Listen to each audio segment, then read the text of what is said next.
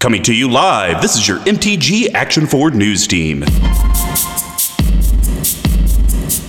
Hello, this is MTG Action Forward News, your news team for keeping things fresh in the multiverse. I'm Mr. Commodore providing you new ways to lose your friends. Then we have Big Tuck, your breaking news source. Yes, and as our esteemed guest would say, when he draws 3 pieces of power and an opener, yeah, this is pretty good. I think this is a keep. Or as he might say, this deck struggles against combo. Anyway, I'm going to rotate here and send this combo player to the Shadow Realm.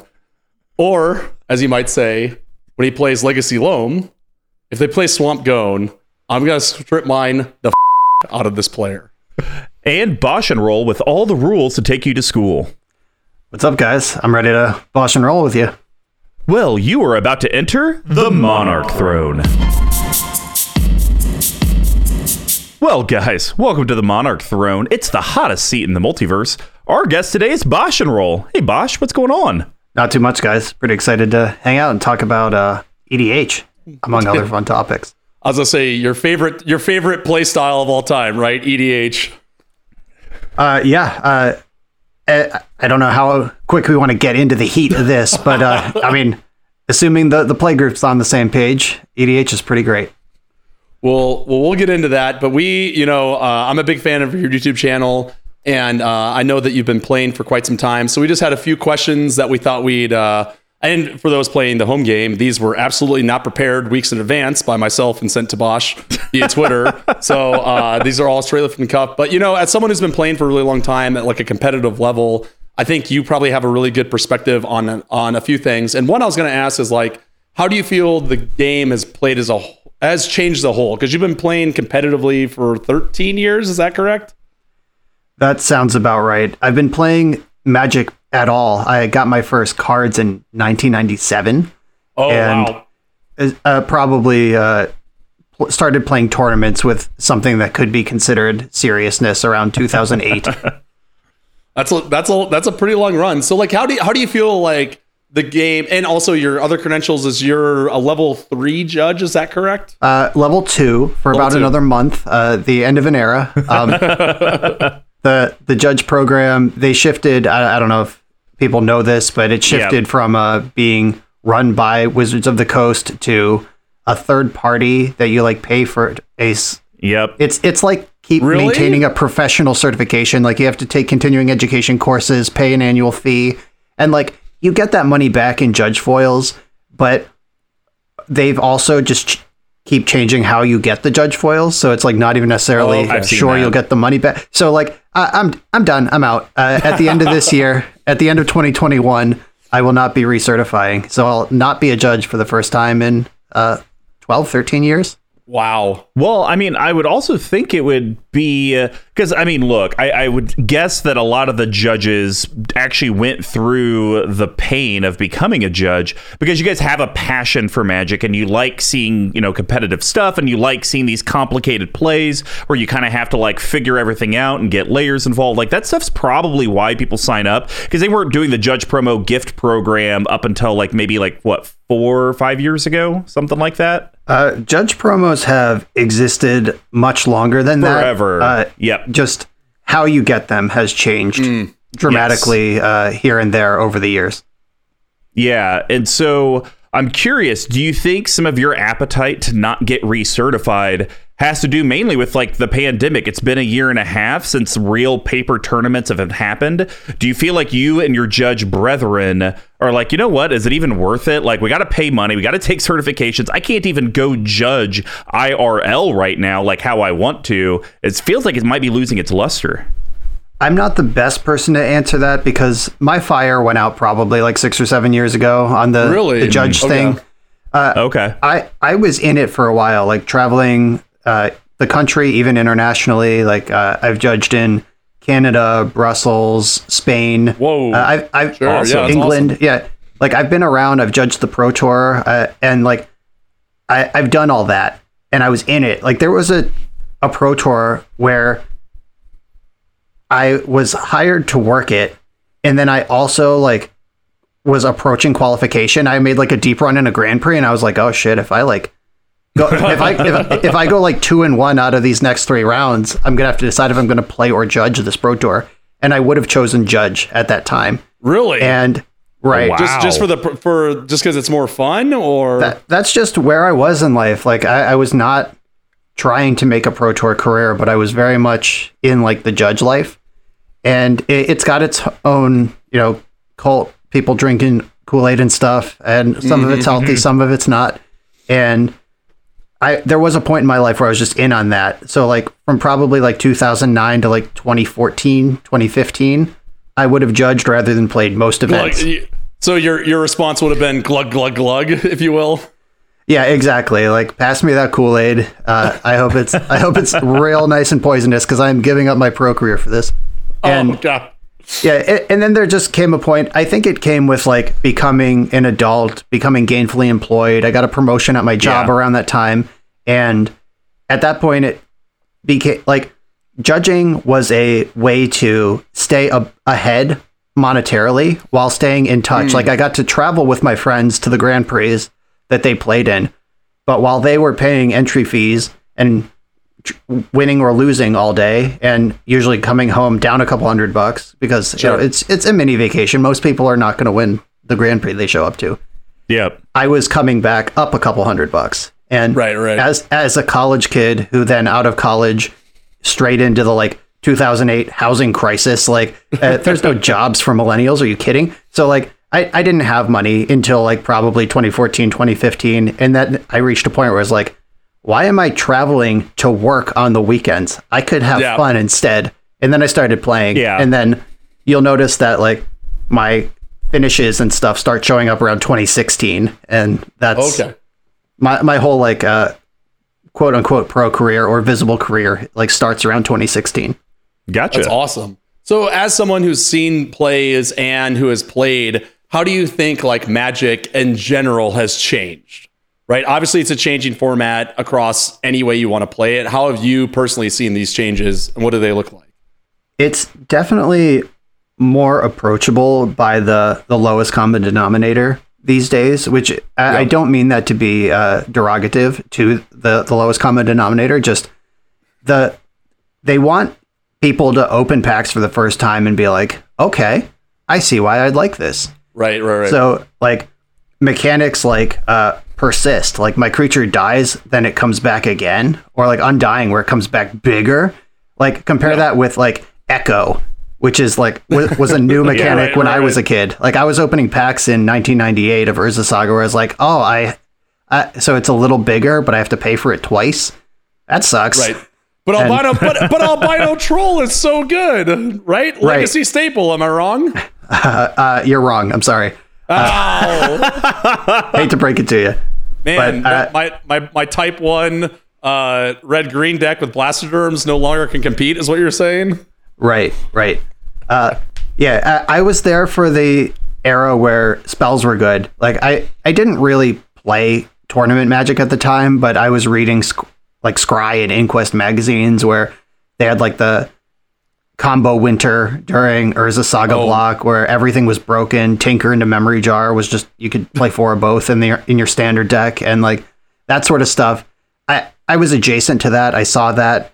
And then I saw the era during like Lorwyn is when Time Spiral Lorwyn is when I like really started to dig in and really play limited, especially during that time. And that was the era of like Muldrifter or Baneslayer Angel. Like most creatures were like a Muldrifter where you get some value, but it's not going to win the game, or Baneslayer Angel, which can win the game, but if they answer it, it's clean. And now they have Bane Drifters, which are like a value engine that will also win the game on its own if unchecked. And just recently, just this week, that Hull Breacher horror, like whatever that thing's called, that big Kraken idiot that can't be countered. Yeah, like that kind of card that didn't exist 4 years ago. That's the fire design. That's the nobody gets to have a bad time when they cast their card sort of thing. But now your opponents do. Like you don't have to choose, do I want a big fat creature or do I want to draw 2 cards with my Baneslayer Angel or my Muldrifter? Like now you just get both. Well, do you feel that like Ragavan is a good example of that, where it's like it's on curve, it gets you card value and ramps you? Like, do you feel like that's like a good example in the formats that you play in? I think Ragavan is much closer to Muldrifter than Baneslayer. The advantage it can steamroll does sometimes feel that way, but it's definitely closer to the Muldrifter side. But as far as cards that have recently been banned from Legacy, Dreadhorde Arcanist, I would say, is a Bane Drifter, because you can Ponder if you need cards, you can Lightning Bolt if you need your opponent dead, and your graveyard's just full of juice. Renin 6 is a Bane Drifter, because like that emblem's unbeatable, and it draws cards along the way. A pet card of Mr. Combos, who I think you opened, 2? I mean, yeah, I opened 2 in my box. I got lucky. That's a good box.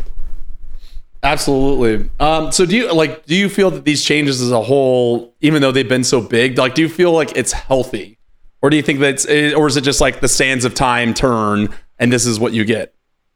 And I'd like to add to that, not just healthy for the actual in-game experience, but do you think it's a healthy direction to keep Magic relevant? Because that's usually the big kiss of death with trading card games, is you could stay around for 5 years, 10 years, maybe 15, and then you're going to lose interest and people are not going to care anymore. That's why, I'm sitting on these sealed boxes of Tales of Aria. Here we go. Alpha edition. Hopefully it stays relevant for the next 25 years and I'm sitting on $100,000.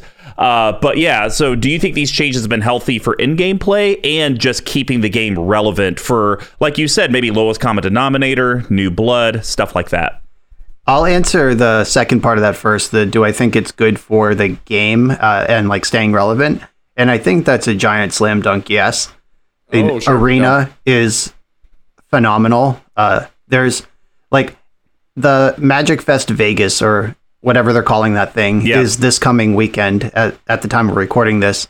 And a lot of people who I've been engaged with on social media over the last 2 years are like, and who over the last 2 years have just become like staples of my Magic Twitter feed. Right, saying like, what do I do at a paper event? What do I bring? And I'm like, oh my God, these people they were arena babies during the COVID quarantine, and they've never been to a paper event. Arena babies. Hashtag arena babies. I was speaking of arena babies. The last paper event I played in was Pro Tour Phoenix, right at the beginning of 2020, or maybe at the end of 2019. I don't remember exactly when it was. It was right after Theros Beyond Death came out. And I sat down for one of my rounds, and playing next to me was Huey Jensen, who is a Magic Hall of Famer, previous world champion. And his opponent sat down and was like, they were just bantering, and his opponent was like, so have you played on the Pro Tour before? and he was just sort of like, yeah, I've played on a few. Yeah, I know it. Yeah, I've been there. Right. and to be a person who qualified for the Pro Tour, who doesn't know who the Hall of Famers are, who the like recent world champion was, I think he may have been, I don't think he was the reigning world champion, but he wasn't that far removed at the time. And like, I think that's awesome. Like, I don't think that's insulting to Huey. I think that is just a compliment to Magic. Well, the only thing I'll add to that is that's so funny that Huey went through that, because I love reading the articles online, and I sometimes send them to Big Tuck, where Tony Hawk gets mistaken for Tony Hawk out in public. Oh, yeah. Like my favorite one's like he goes on an airplane and he like puts a skateboard in the overhead compartment, and someone's like, who do you think you are, Tony Hawk? That's great. I occasionally watch this. I don't follow the channel, but the YouTube algorithm must know that I like it. It's called Do a Kickflip. It's just like pro skaters who drive around in a car and they yell "do a kickflip" at random kids. Oh, right. And if they can do a kickflip, they give them like merch or a skateboard or headphones or something. And Tony Hawk has been in the car a few times, and he's just like, "Do a kickflip." Yes. And then they're just like, thanks, Instagram famous person, right? Like, I appreciate it. Yeah, exactly. Or more like, thanks, creepy late 40-year-old man. Like, go away. Where's an adult? Well, and I think the thing that people don't realize is that they're contractually obliged to drive around in a windowless white van. So, like, I think that makes sense why they would, Hey, you got to keep the skateboard somewhere. Yeah, exactly. Right. They got piles of them. So that's how you felt about changes outside of the actual gameplay. How do you feel like the card printing and the direction that they're going in the R&D side is impacting the actual gameplay? I think that nobody would argue that there were some miscalculations in the last couple of years of Standard. Something went wrong, some numbers were weird, and they're starting to dial it back. I think that these Innistrad sets and the D&D set they're the Mercadian Masks block to the Urza block that we just lived through. And this is all cyclical. Right. It's happened before. But that said, I think that the priorities in printing and designing Magic cards are different now. As someone who staked my claim on Legacy and Vintage as my formats of choice in the mid-2000s, I'm used to the idea that they don't print cards for me, and we manage it via the ban list. Like, if a card's too good, it gets banned. If it's good enough, we play it, period. And I'm used to that. Now, Commander is what sells cards. It's not even Draft. It's not Standard. It's Commander. And sorry. Yeah, I mean, sorry. There's nothing to apologize for. It's a great way to engage with Magic. And I think that Standard players need to get on the level that Modern and Legacy players already were on, which is they don't print for me. They print for Commander. And if a card's too good, we'll just ban it. Like, use the ban lists, use it generously, get cool cards out into the hands of Commander players who want them. And if they're appropriate for Standard, neat. If they're not, axe them. Just remove the stigma of bans. So you think it's okay? Like, because we don't play a lot of Standard. Mr. Combo played a fair amount of Arena back in the day, so he went through this. So you don't see an issue with, like, what was it last year? There was like a record number of bans in Standard, right? Between like the Okos of the world and whatnot. Like, you think that's like do you think that's like healthy for that format specifically? No, I think it's bad. I just think that it's a thing that people outside of Standard have been dealing with for a while. But so quit whining about it. Not really quit running. Like, the one legitimate complaint, and Wizards got lucky kind of with the COVID shutdown and Arena launching at the same time, and they can just comp wild cards when they ban cards. Yeah. But the cash investment of a young person, like a high school kid building a $400 Standard deck. Oh my God. And then like the core thing gets banned. I've been there. Like, I do not come from money, and I just talked about how I graduated into a dead job economy and like tried to maintain a Magic hobby that whole time. I know what it's like to like buy in, and you're like selling last week's deck at 60% of its value to buy into this week's deck and trying to keep up with Standard. And bans are just like a nightmare in that situation. It's really bad PR, and it's really bad practical application of like keeping players. Right. That's literally why I refuse to play the 60 card formats. And it's not because like bans happen, because bans happen in Commander. I mean, the Tuck was laughing because I was pissed when Paradox Engine got banned. Somebody took a little bit of a bath with all this promo art Paradox Engines. Yeah, I had foil stamped expeditions, and they just all went in the goddamn toilet. So that's a thing though, because Commander, it's singleton format, which is actually the appealing thing for me. I think it's like it forces people to almost be more creative, because like something that we'll be talking about in the Council of the Unbanned coming up. That particular card, it's like you can have one copy in the 99 versus Modern, Legacy, or whatever. You could have 4 of them. So, I kind of say all that to say the challenge that I have is I actually almost got into Modern.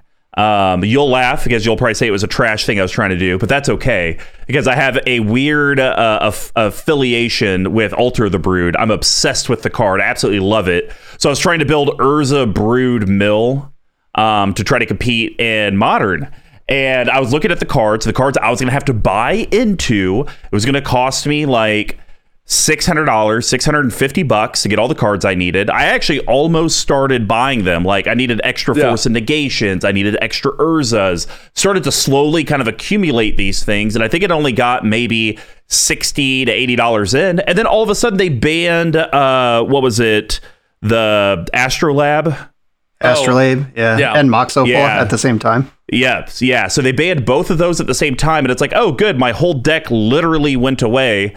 And now there is, because the only way I was going to go into Modern is if I could find a way to build Alter the Brood and abuse it, because I thought that'd be hilarious.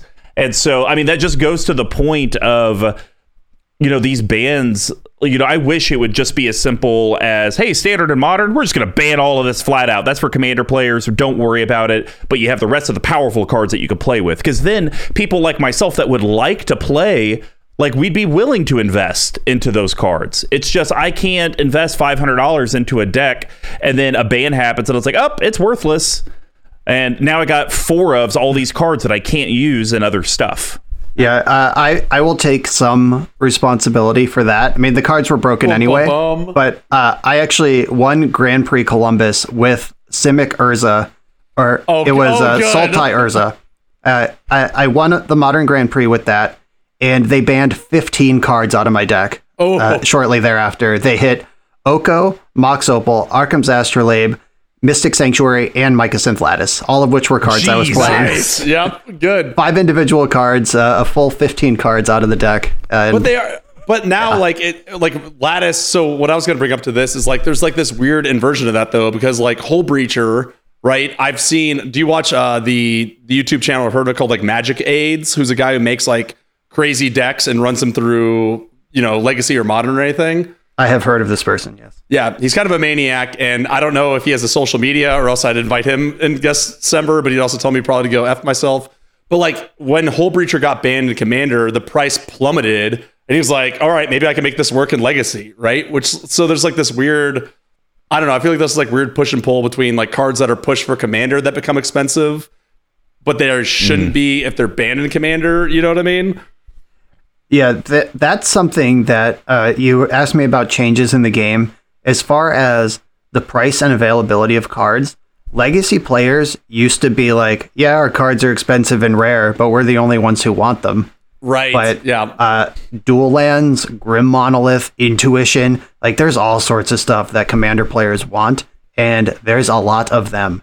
And it has deeply affected the price of Legacy. So, yeah, I am one of the Grim Monolith assholes that caused that, because I probably own 7 copies of Monolith, something like that. And I remember I started buying them, I think when they were $60, like 5 years ago. It's now what, 150, 120, somewhere in there.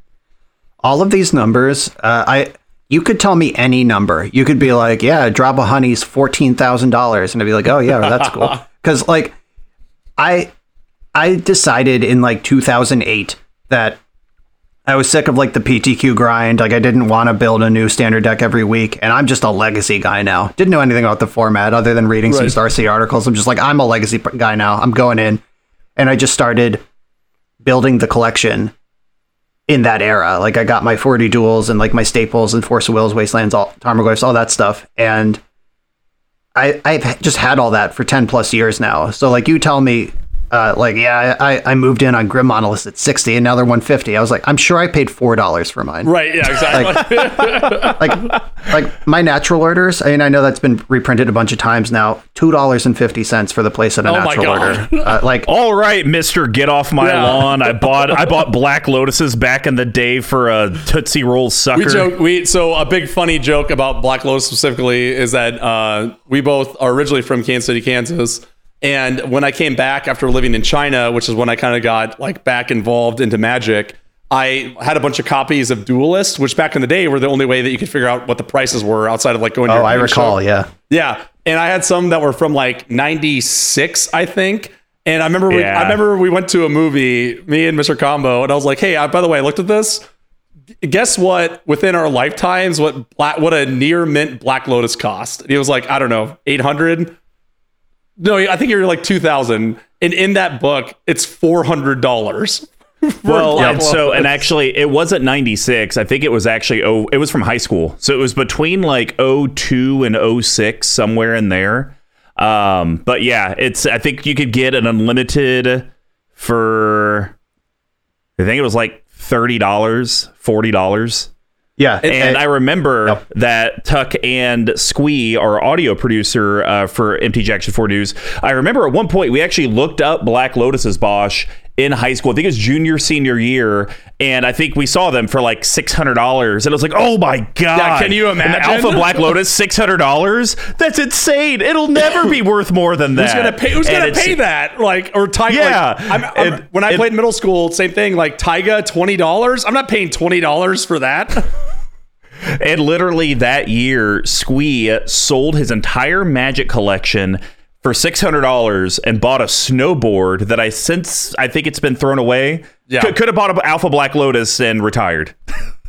Yeah, I also have those magazines. I'm also a like kind of passive collector of old physical Magic media, like non-card media. Sure. Like I have all of the novels, the run of comic books, a bunch of like the player guides that came in fat packs. Like I have a whole run of those. Like I love that stuff. And like I have those old Scry and Duelist too, and you can just open it up and like a full set of Alpha is like $900. It's like, oh yeah, that was nice. And now look at us. The world collapses. Cryptocurrency is going everywhere, and it's Black Lotus. It's going to be only Black Lotuses are the only form of currency. So how do you feel that these changes, like we've described to Magic, have specifically affected EDH? So I was a judge, like we talked about. I certified in 2008, was level 2 and traveling by 2009, and had a big chunk where I was in. And I was there kind of on the ground floor where it was just like, hey, I worked an event with Sheldon 3 months ago, and he introduced me to this thing, and it was just like word of mouth. Right. And like I remember introducing EDH to my college play group, just like, hey guys, there's this thing judges are doing. I think it's kind of fun. And so like I was there for that. I actually have a published article championing CEDH on Star City Games from 2010. No. Yes. It was 2009 or 2010. Like it's an 11 or 12-year-old article where I was like, why is everyone so casual? Here, let's play to win. And here and like it's my nightmare. It was an unpopular opinion at the time too, but but like that evolved into its own thing. But I was there in those days, and then I sold all my Commander decks to pay for a master's degree in like 2013, and then getting back into Commander, like I now own 3 decks again. That happened during COVID, like when I was at home with just like, oh, I got to do something with my energy here. And so the big difference I've found is that Commander is so popular now that everyone knows what a good Commander card is. Back in the day, like those core set uncommons that like you would find and you're like, oh, this fits right into my deck. Everyone already knows about. Corvold was the deck that I built when I came back. That was I actually played it in Standard, and I was like, this feels like an EDH general. If I ever play EDH again, I'm building Corvold first. And I did. And things like Pitiless Plunderer and Poison Tip Archers, they're just these like random uncommons from sets that I didn't even know existed until I like did some combing on EDH Rec.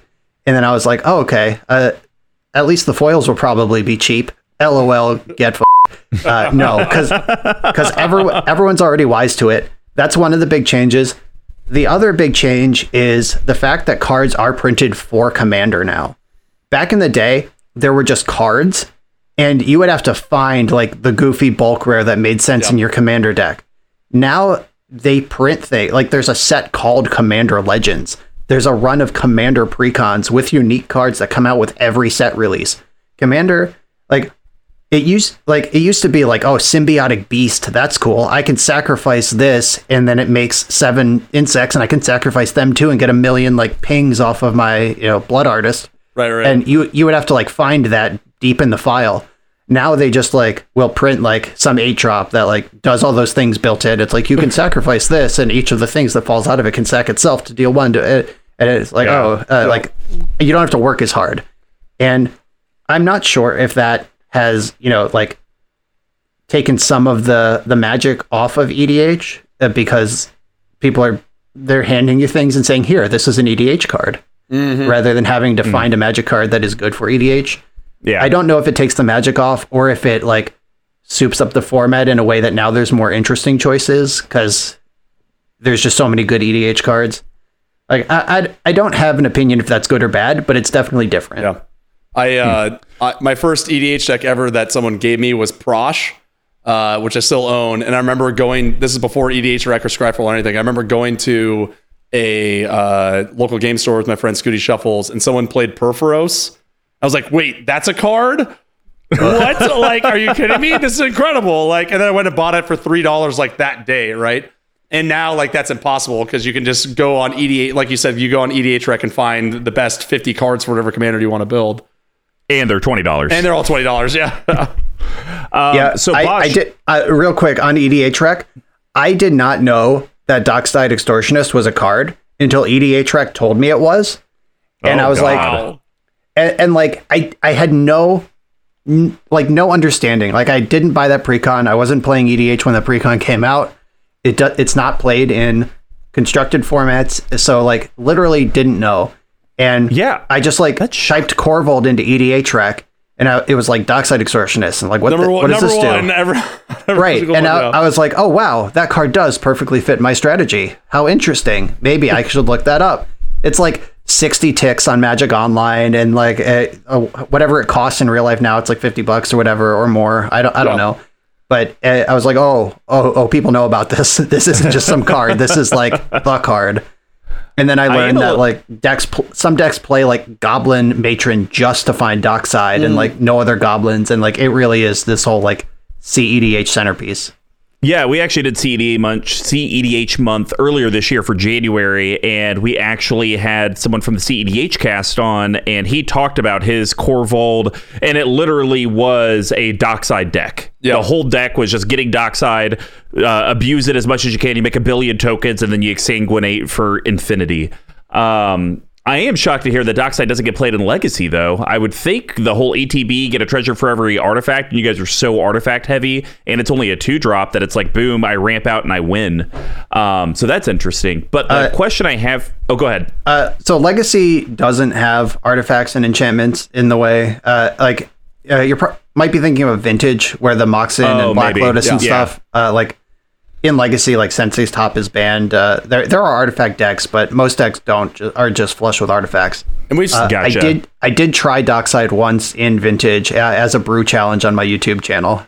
The deck was not good, but I definitely had Dockside Extortionist in it. Well, there is people. The last thing on Dockside, I've seen you play other decks that are like affinity, like combo stuff, right? With like Springleaf Drum. Is that in Modern or is that in more Legacy?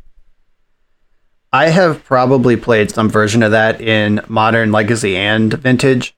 Just the way my channel works, it's entirely Patreon submitted lists. Like anyone who subscribes to me gets to throw a list out here and there, and everything I record is from them these days.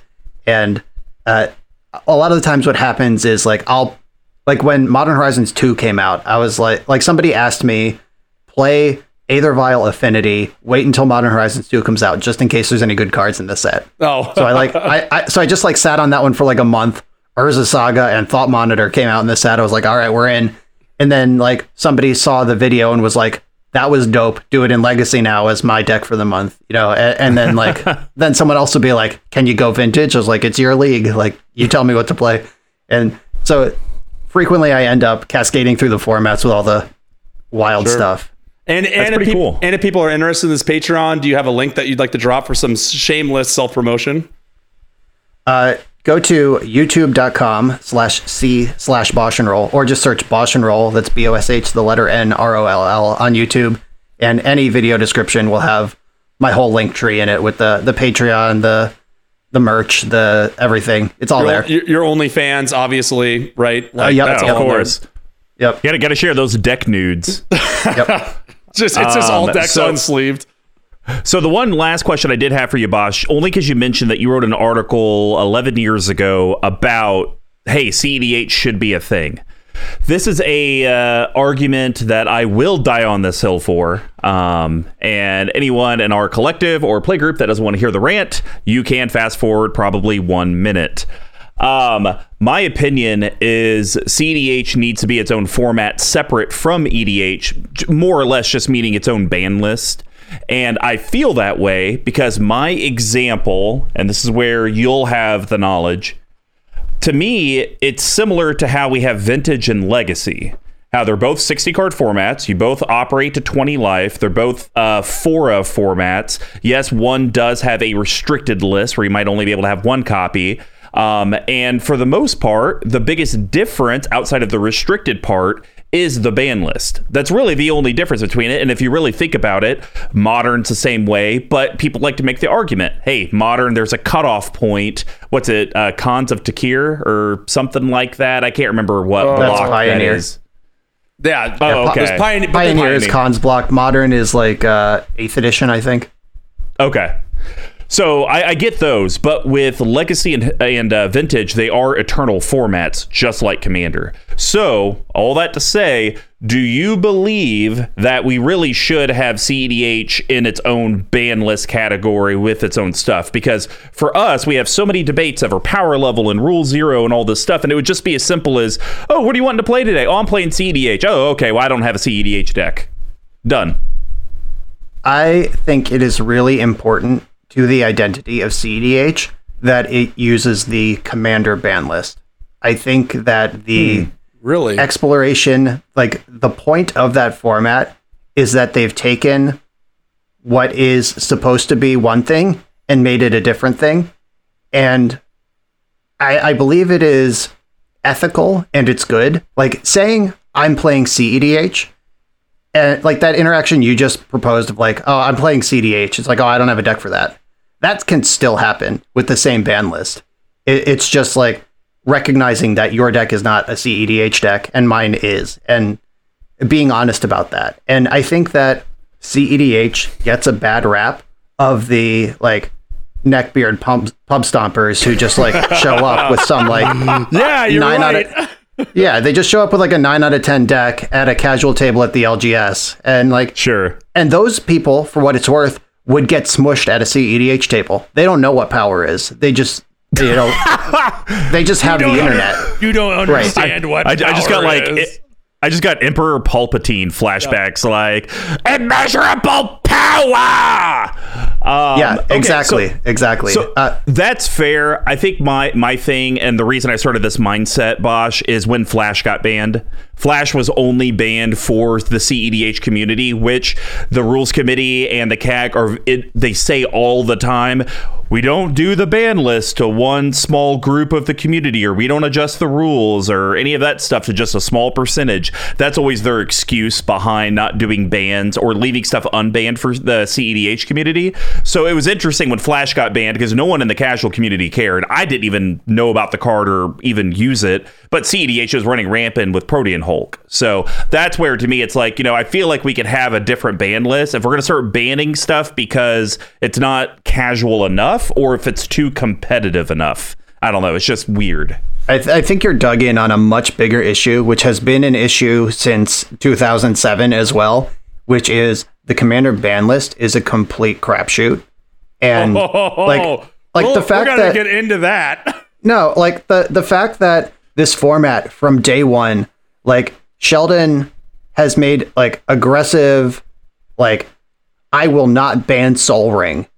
What's like? I think at some point he said like, what's it going to take, a Sol Ring in every pack for people to realize it's not going to get banned?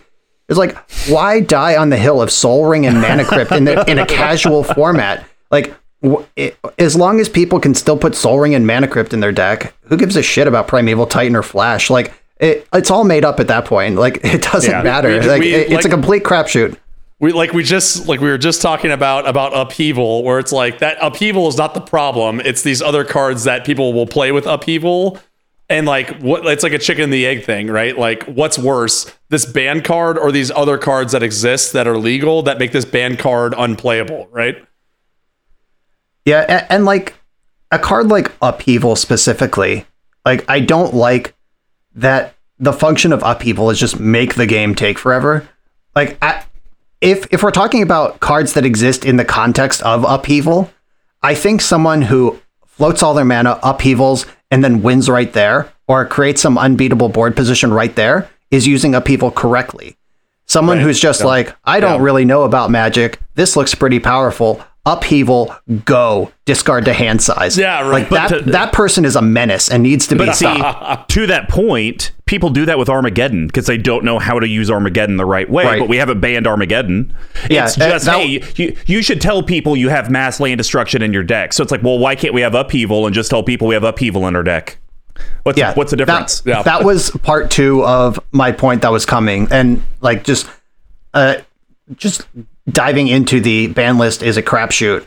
Like, Armageddon's legal, Ravages of War, Decree of Annihilation, Obliterate is a card you can cast. Like, where's the line? Why is upheaval different than all those other cards? They unbanned Worldfire. Right, yeah, exactly. That was our big argument last podcast, was just like, what's the difference, right?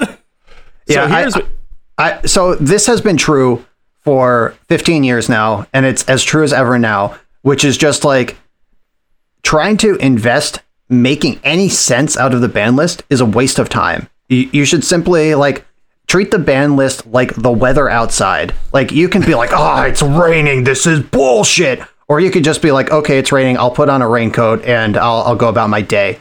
Like, this is the state of things.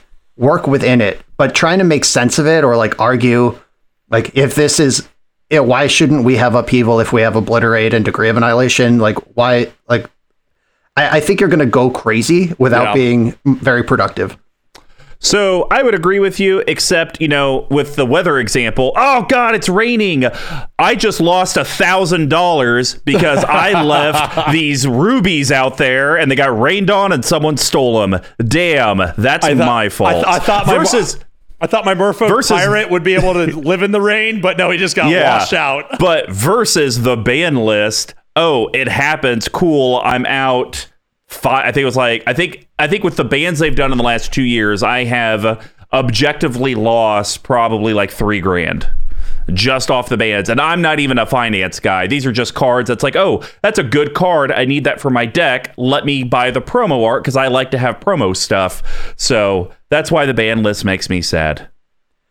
And that goes back to the thing that I said. That's the real toxic thing that's going to lose people if you have to ban out a standard. It's people who just bought a deck. The cool thing about EDH, I am 100% pro proxy. I feel you. Like, I am with you on, like, I want this cool version. My Corvold deck, that is my sweet baby. It is max blinged. I think everything in it is as good as it can get within like the English foil range. And I worked really hard on that. And if they ban something out of it, it's probably going to cost me some money. But I know I could have, just bought the $5 copy of the $45 card that I have, or, printed it out, go to Kinko's, or just, like, a lot of people locally, I know they'll keep all their cards in a binder and just reference like, I own a Dockside Extortionist, and then print off any number for their decks. Perfectly fine. That's like the rule. The Magic Online collection, basically. Yep. Yeah, that's the rule that we've kind of done in our local play group here in Kansas City, mostly because Tuck was a terrible friend and co-host, and I, was buying Gaia's Cradles and Aber Duels, but I just wanted to get one copy and then try to play test it into other decks. He made me feel bad about myself for doing so. So in a drunken night of eBay shopping, I think I bought like 4 Gaia's Cradles, a bunch of Aber Duels, a bunch of Reservalist. And then, of course, like 6 months later, Bosch, that's when Tuck's like, you know what? It's okay. If you own one copy, you can just put it in as many decks as you want. Dick. Well, now you are... now you got quite a collection, man. I bet. And now to end this, I have a stack of proxy lands that I literally ran out of decks to put them in. So there you are. Well... the seat is cooled down. It's no longer the hot seat. All right. And now to cover what's going on in your local multiverse. What's the plane chase? Order in the court. This is the Council of the Unbanned. And today we have a card that does not deservedly belong on the ban list. And with us today, Squee McGee had to go on an adventure. So we brought in Bosch and Roll.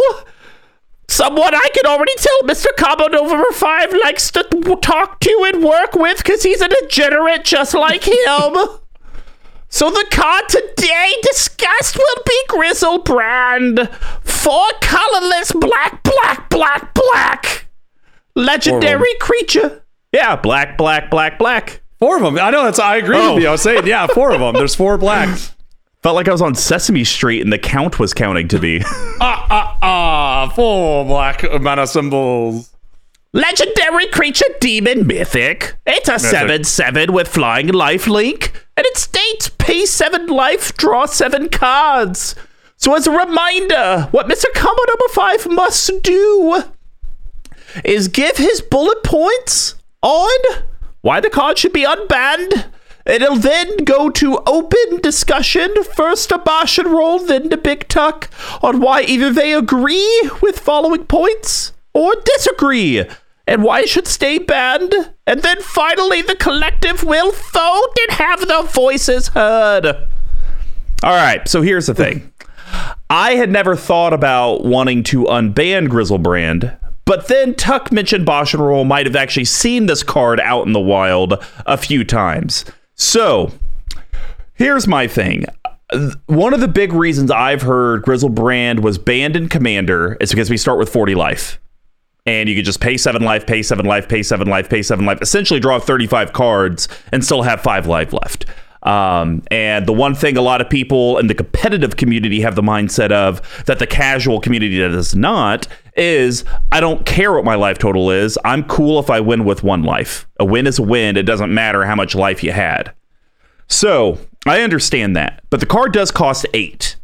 It's 8 mana. And now we're talking about this in the context of it being in the command zone. Essentially, the trouble with these banned cards, if they're a legend, is, you always have access into the command zone. That's why Lutri is banned.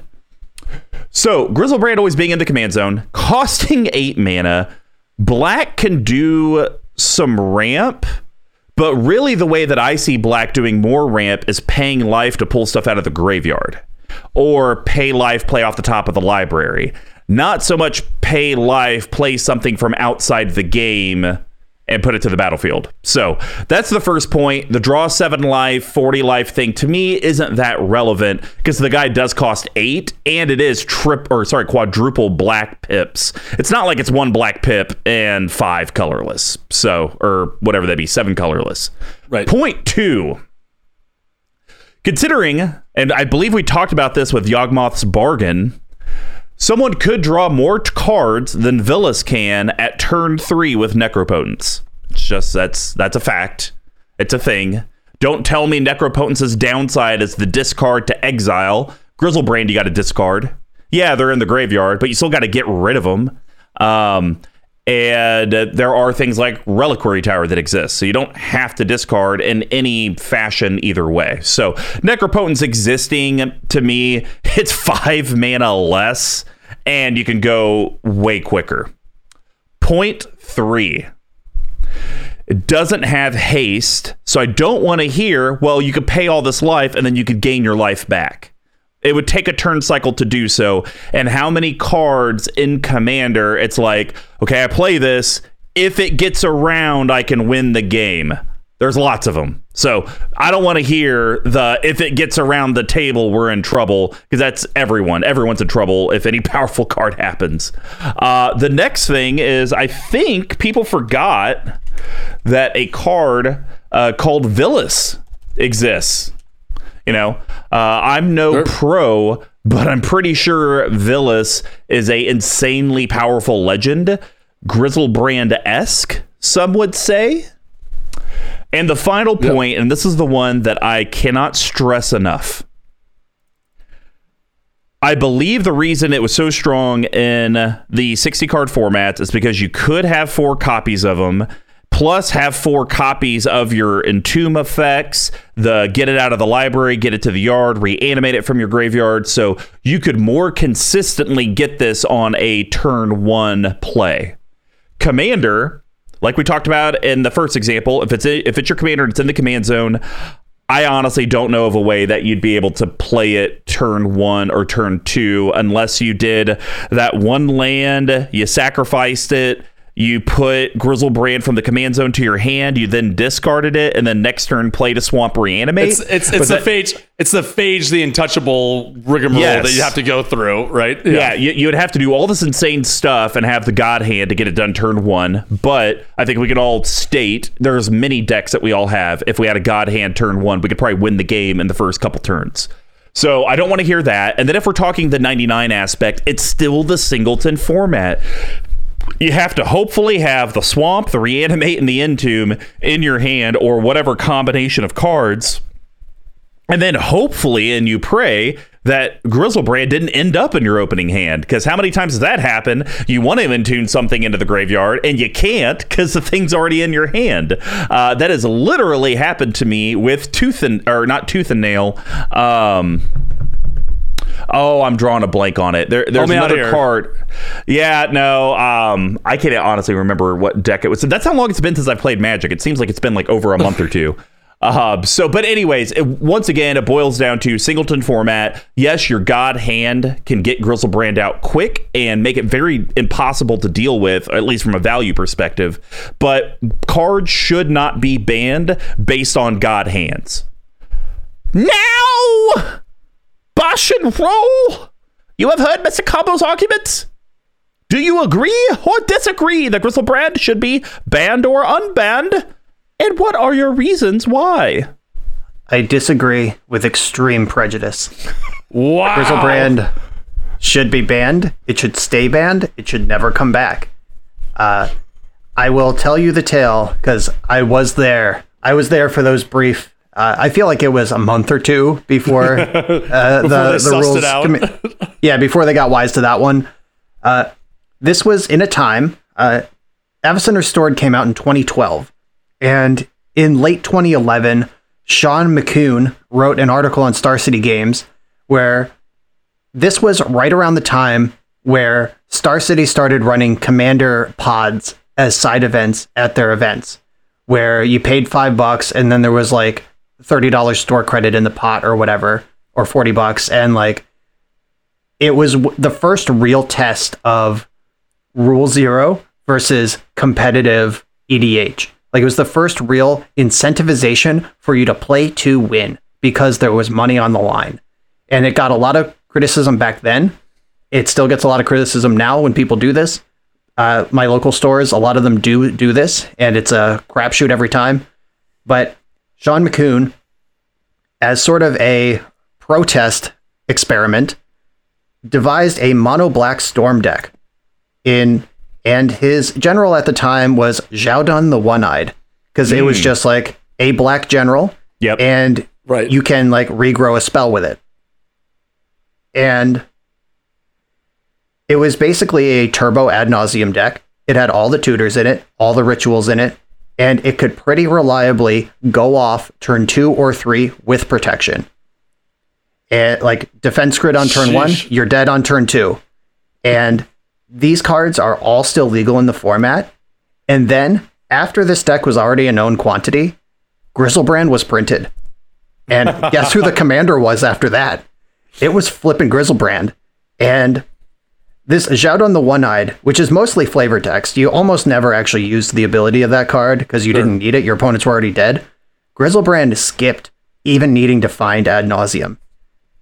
I've seen some strong reactions out of you guys about the mention of CEDH. You think it should be its own format. I saw some eye rolls. Like, if you take a look at what CEDH actually does, ad nauseum is a core of that format. And the decks can find it, they can resolve it, and they win when it happens. And it happens very quickly. It is not hard to find one card in your 99 in the commander pool of the available tutors. Grizzlebrand as a commander, getting that down, it doesn't matter if it happens turn 1. You don't need to cheat, like sneak it into your hand, discard it, and reanimate it. The fast men exist to cast it reliably, probably turn 2 or 3 a lot of the time, if you just put every artifact, every black ritual, everything in there. And when it comes down, you win. The game is over. Drawing 35, the game is over. You will exsanguinate the table. You will tendrils for enough copies to kill 3 people at 40. The card pool does exist to do that, I promise. And tucking it into the 99, like Bandit as a commander, put it in the 99. Razaketh, the Fiend, is it the Fiend Blooded? Razaketh, Yep. the something or other. That, until the printing, I think it was Thassa's Oracle that invalidated Razaketh, but Razaketh was the win con of choice in CEDH. It was a deck called Razakats that like it used like Leonin Relic Warder, looping, animate dead on itself, or like some crazy thing to basically tutor for the whole deck and win. And Razaketh is much worse at winning the game than Griselbrand is. And it was an entire tier 1 archetype built on getting Razaketh into play. That card is much worse than Griselbrand. You mentioned Villas as like a Griselbrand-esque card. Villas, if you've seen Villas in play and you see how many cards it draws, it is disgusting. Like, it's really scary. But you have to pay a black and have a target for -1/-1 every time you want to draw 2 cards. Griselbrand, you just say, I'll take another 7. I'll just pick them up. You know what? I'll take 7 more. How much life do I have left? 34 life left. I'll take them some more. And there is no mana gate. There's no creature target gate in play. Like, you just put half your deck in your hand and the game is over. I do not think that Griselbrand belongs anywhere near this format. And I'm just talking about mono black. A lot of what I just said was about mono black. If you add in some of the known combos in Eternal formats, like I don't know if you're familiar with the deck Tin Fins. It uses Children of Corliss, which is a white human. Oh, sure, yeah. Yeah. For the listeners, Children of Corliss is a 1 white 1/1. You can sack it to gain any life you've lost this turn. So you Griselbrand, you pay 35. Children of Corliss, you gain 35. You draw 35. You reanimate your Children of Corliss, you gain 70. Your deck's in your hand. Like, there's a lot of seriously fucked up ways to mess with Griselbrand, and this format, the ban list, the things you would have to ban in order to make Griselbrand a reasonable option includes that bullshit like Soul Ring, Mana Crypt, all the fast mana, like that sort of stuff that you've heard my opinion on already. Sure. If you cut all of that and treat Griselbrand like a 8 mana card, maybe. But even then, it's dangerous. Like, what is there to gain and what is there to lose? I just don't think the risk reward is worth it. So I'll give a couple points, and then we'll get Big Tuck's thoughts. First, the Villas thought, and actually you would never even use that middle effect. That's not necessarily the Griselbrand-esque. It's more just whenever you lose life, draw that many cards. Black has so many ways to just pay life willy-nilly any way you want to. So literally for 8 mana flying 8/8, it's a Griselbrand. You just need that one other card to do it. Griselbrand doesn't. Yeah, I understand. That's why I said it's Griselbrand-esque. It still does the same thing. It's just Griselbrand can do it by himself. It's not. It's Griselbrand light. It's like half of Griselbrand. I prefer the term non-alcoholic. It's non-alcoholic Griselbrand. So that would be the first thing. The second thing is, and look, I do watch an okay amount of competitive gameplay. So yeah, I mean, if they want to add Nas, they're going to add Nas, and you're absolutely right. It's kind of what the format's almost kind of warped around. I know Thassa's Oracle, like people are calling for a ban on that because it's almost everyone just tries to Thassa's Oracle and win. But in even your example, you got to have Children of Corliss. We are in a singleton format. And yes, you can have all the mana rocks and stuff and then boom, win. But I'm pretty sure there's a lot of commanders that if you can get them out insanely early, you just win the game on the spot. So that's where, for me, when you got someone that costs so much mana, so many black pips involved, and he by himself does not win the game. If anything, he by himself kills you because you spend all your life to draw your deck. And I just don't think cards, if they inherently don't win the game by themselves, they're just value. Unless you are unfairly outvaluing your opponents, that's not a good reason to have a card on the ban list. But, Tuck, I'm curious. I just want to interject real quick before Tuck gets his turn. The argument that Griselbrand doesn't win the game, but in fact it kills you, I don't know if that was intentionally intellectually dishonest, or if you're just like hanging out with too many like raw casuals. But that is not even close to true. Griselbrand does win the game by itself, and it does not kill you. It kills you the same way Ad Nauseam kills you. Like it kills you the same way Villas kills you. Like exactly. Yeah, it is. I don't know. Like, is Knight's Whisper a shitty card? Like, who wants to pay 2 life to draw stuff? Is Grim Tutor a bad card? Like, life is the cost. It's Black's color pie, and your life is a resource. Storming out the table at 1 is the same as Crater Hoofing the table at 40. Yes. Yeah. And one of these things happens a lot faster than the other. No, yeah, and I completely agree with that, and I'm not trying to argue that at all, but, I mean, once again, Griselbrand does not win the game by himself. Like, drawing cards alone does not win you the game. That's like saying Labman wins you the game on its own. Well, no, it doesn't, because you still need a way to draw through your deck. So cards to me that need another thing to actually make it go, it's just like how easy are people actually able to pull this off? Is it literally was Griselbrand?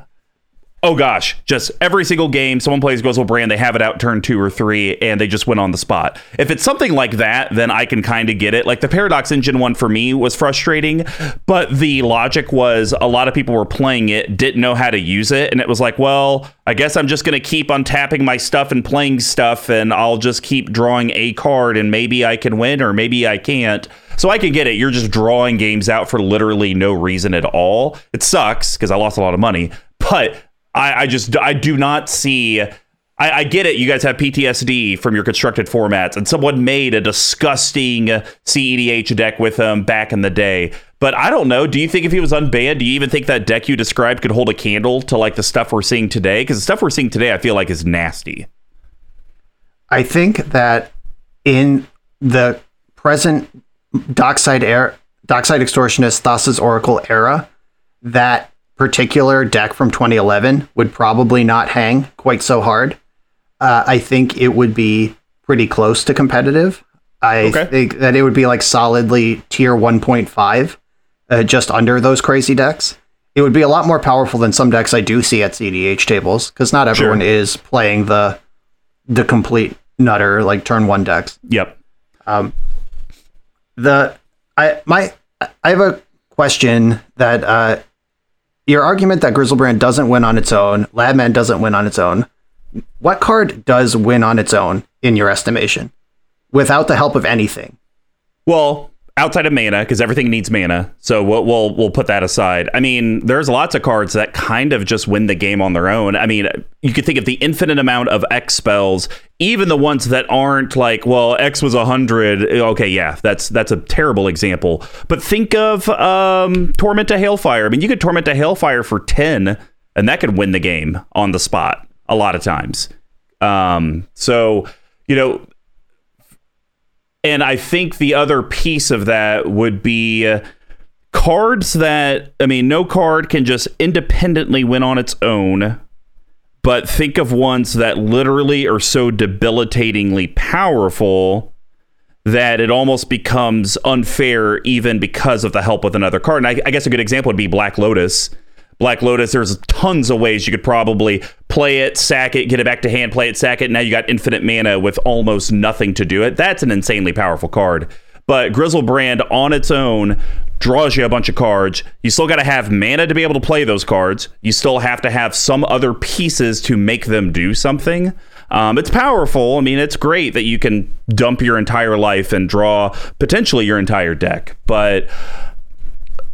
and you just flat out saying that the CEDH deck from the past can't compete with the decks today, that tells me that Griselbrand has probably been a little bit dated. It's not insanely busted as it was a decade ago. So maybe it's time to test it. Worldfire was unbanned. Unban this. So I said that deck from 10 years ago wouldn't hang. Hey, Griselbrand but I'm would holding snap that. CEDH in half. Griselbrand, the card, tucked into the shells that we have now, the shells that were winning the game with Razaketh, like just replace Razaketh straight up with Griselbrand. Every single one of those decks gets better. And your explanation of a card that can win the game on its own, you're like, well, every card needs more cards to help it get there. Well, Grizzlebrand comes with 35 of them. You're going to find the card. It's going to happen. But you got to have the mana to play it. So once again, it doesn't do anything. I mean, if the argument's, like Grizzlebrand, every time you spend life to draw cards, you also get floating black mana. Like, okay, then yeah, it does kind of win the game on the spot. I mean, like a Bolas's Citadel could kind of win the game on the spot. You can just play everything by paying your life. It's just to me, and I'm all about if you're at 1, you win, but that's not an argument that we should be dying on a hill to keep a card banned because having access to more cards, now those cards can help you win. So those 35 cards, just general mathematics out of a 100 card deck. I'm not going to go into all the depth of the hypergeometric calculator because I don't know it, but so you draw 35. Sure. Your deck contains Lotus Petal, Chrome Mox, Mox Diamond, Lion's Eye Diamond. What else do we have? But the thing is, Mox Opal, and then you cast Dark Ritual, Cabal Ritual. But all of that stuff you might have had to use to even get Grizzlebrand on the battlefield. Right, but there's a critical mass of it in the vintage card pool, which is what we're talking about. The EDH card pool. There's a critical mass of fast mana, Black Rituals, artifact, 0 mana artifacts that you'll get back off the ground, and you'll be able to, Demonic Tutor for Tendrils of Agony, storm out, draw another 40, and then bang, second wave, you're dead. Like, this card is a 1-card win condition in this format. You're literally describing why CEDH should have its own ban list. Tuck, what's your thoughts? I'm describing why Grizzlebrand doesn't belong in any version of this format. None of them. So here's the thing. I think if you look at cards like we talked about, the Upheavals of the world, the Obliterates of the world, Yawgmoth's Bargain, your Worldfire of the world, I think that they require a lot more deck building to make work, right? They in and of themselves don't necessarily, like we talked about, where it's like, I think this card's cool, I'm just going to play it, right? The game resets itself. Where I do agree with Bosch, I'm of both minds. One, but I think the underlying thing to Bosch's point, to Mr. Combo's point, there is a lot of different loops you have to run through, right? Like this card doesn't do it on its own. You have to build a deck intentionally to do so. So I agree on that point. I also agree on Bosch's point that I imagine if Grizzlebrand was unbanned, this would be the only deck that single Aaron, a friend of the show, would play. Because now he has this way to have this value engine that he didn't have before and build around it to do so. So I'm of both minds there. I think that this card in and of itself is not problematic. I think the issue is that the people that already have to jump through a bunch of different loops to do something that this card would do are going to potentially abuse it, which may make the format less fun for the casual players like you or I, Mr. Combo. Yeah. I'd like to jump in on that because I did answer it from the most broken end. Let's go to the casual table. Let's say somebody has no fast mana. They've played 8 basic swamps this game, and the rest of the table's on the same sort of power level. And then you tap your 8 basic swamps on turn 8 to cast Grizzlebrand. What happens to that game? Honestly, nothing. Nothing would happen. It would. You don't think that person drawing 7 cards, attacking for 7, and maintaining their life total, even in the purely casual Grizzlebrand kills you because you lose life mindset, that person will attack, go to 47, go back to 40, have 7 cards, cast the best 9 drop, the next turn cast the best 10 drop. That game is over. Bosch, you're assuming they actually get to untap and they now don't have Summoning Sickness. It doesn't have haste. That card would not last. I mean, Tuck, you play enough Commander with me. If someone casts Grizzlebrand, is it making it around the table 90% of the time? If it's in the command zone, probably not. There we go. But that's also considering, that's every powerful legend. There's tons. I mean, I literally have decks where it's like, I can only play my commander when I know I can protect him. Because I know as soon as it lands, I will not get to untap with it on the battlefield. That's just the way commander is. People are vindictive and politicky. But if it is unbanned, then you could run it knowing that this is like the tutor target that you want. Sure, like sure. Like the Dockside Extortionist CEDH deck, right? Yeah. So my original thought going into this was it should be banned in the 99, but allowable as a commander. Because then it's much more telegraphed as a commander. You can see it coming. You know what this person's going to try to do, and you can hold up more removal knowing that it's there, right? So then the person running this has to play the mind game of how many Imps Mischiefs and these other spells do I want to run so that I know I can run out this commander to then like ultimately win, right? And I think if that was the split that we could do, I think it would be more agreeable just if it's like you can only play Grizzleband as your commander. You're playing with your cards open. You know what's going to happen in this deck. You're probably going to play, like Bosch said, some sort of like turbo, strong, fast mana deck to get him out and then keep going. And then it pretty much turns the game into like arch enemy, right? Like these three people around the table are going to be waiting and with bated breath until you cast your commander. And then they're going to counter them, Swords to Plowshares or whatever, and then keep playing their normal side of their game. Yeah, no, that's fair. I mean, I think the bigger thing, though, is, Tuck, what's your Vile Smasher deck? It's Vile Smasher and what?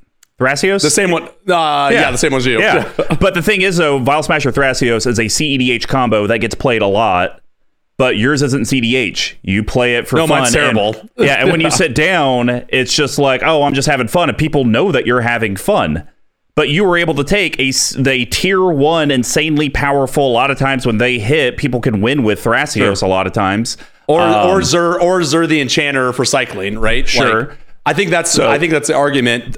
But none of those cards, to that point, like I hear what you're saying, where it's like I'm playing Grizzleband, but it's a meme deck, right? Yeah, it's like a bad demons.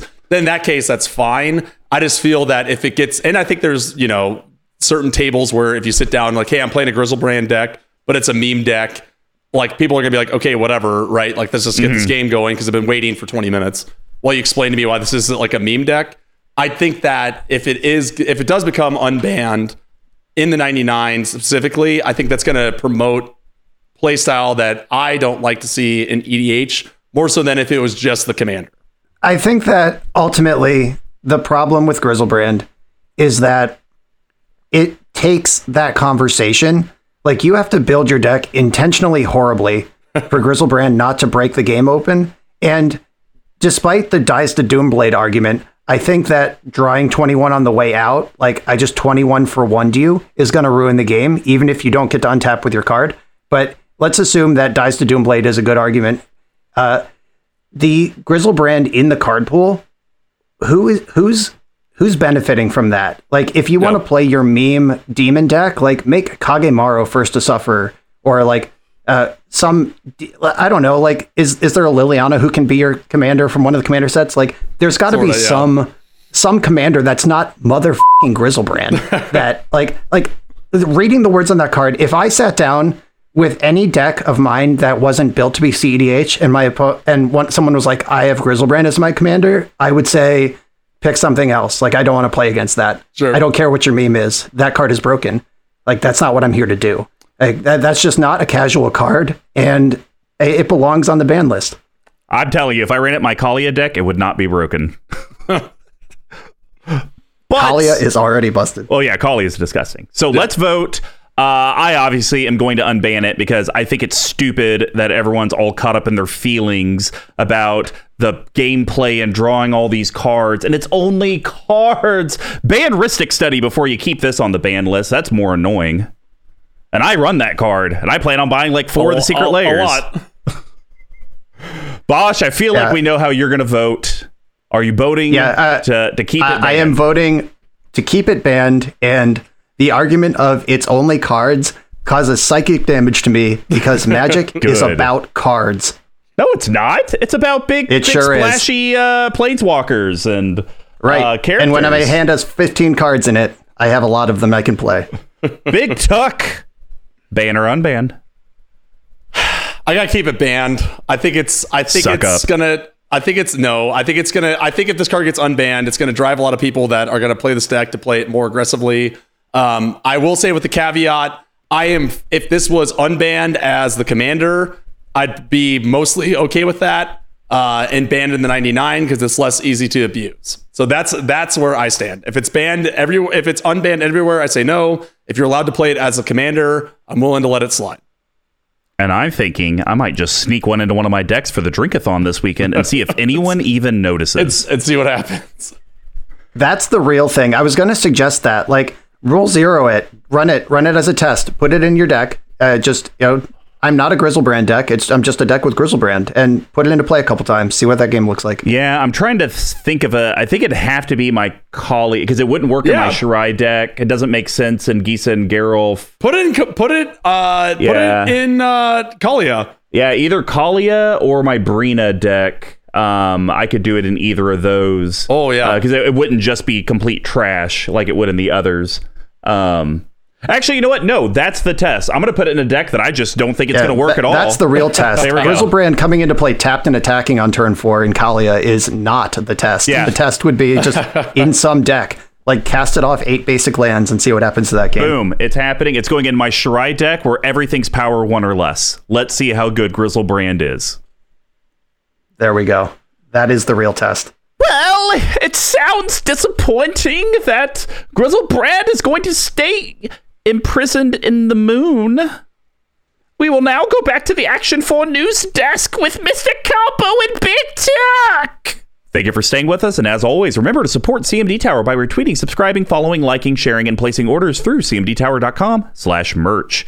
Another way to support your news team is head over to our Patreon, patreon.com/CMD Tower. With reward tiers for all the budgets, there is a way that you, the collective, can help. You can stay in touch with your MTG Action 4 news team by following us on Twitter, Facebook, and our website, cmdtower.com. You can communicate directly with your team at CMD Tower, at Miscom5, all spelled out except for the 5, at Bosch and Roll, at Dear Squee, and at Big Tuck Tweeting. For your MTG Action 4 news team, good morning, good afternoon, good evening, and draw 7.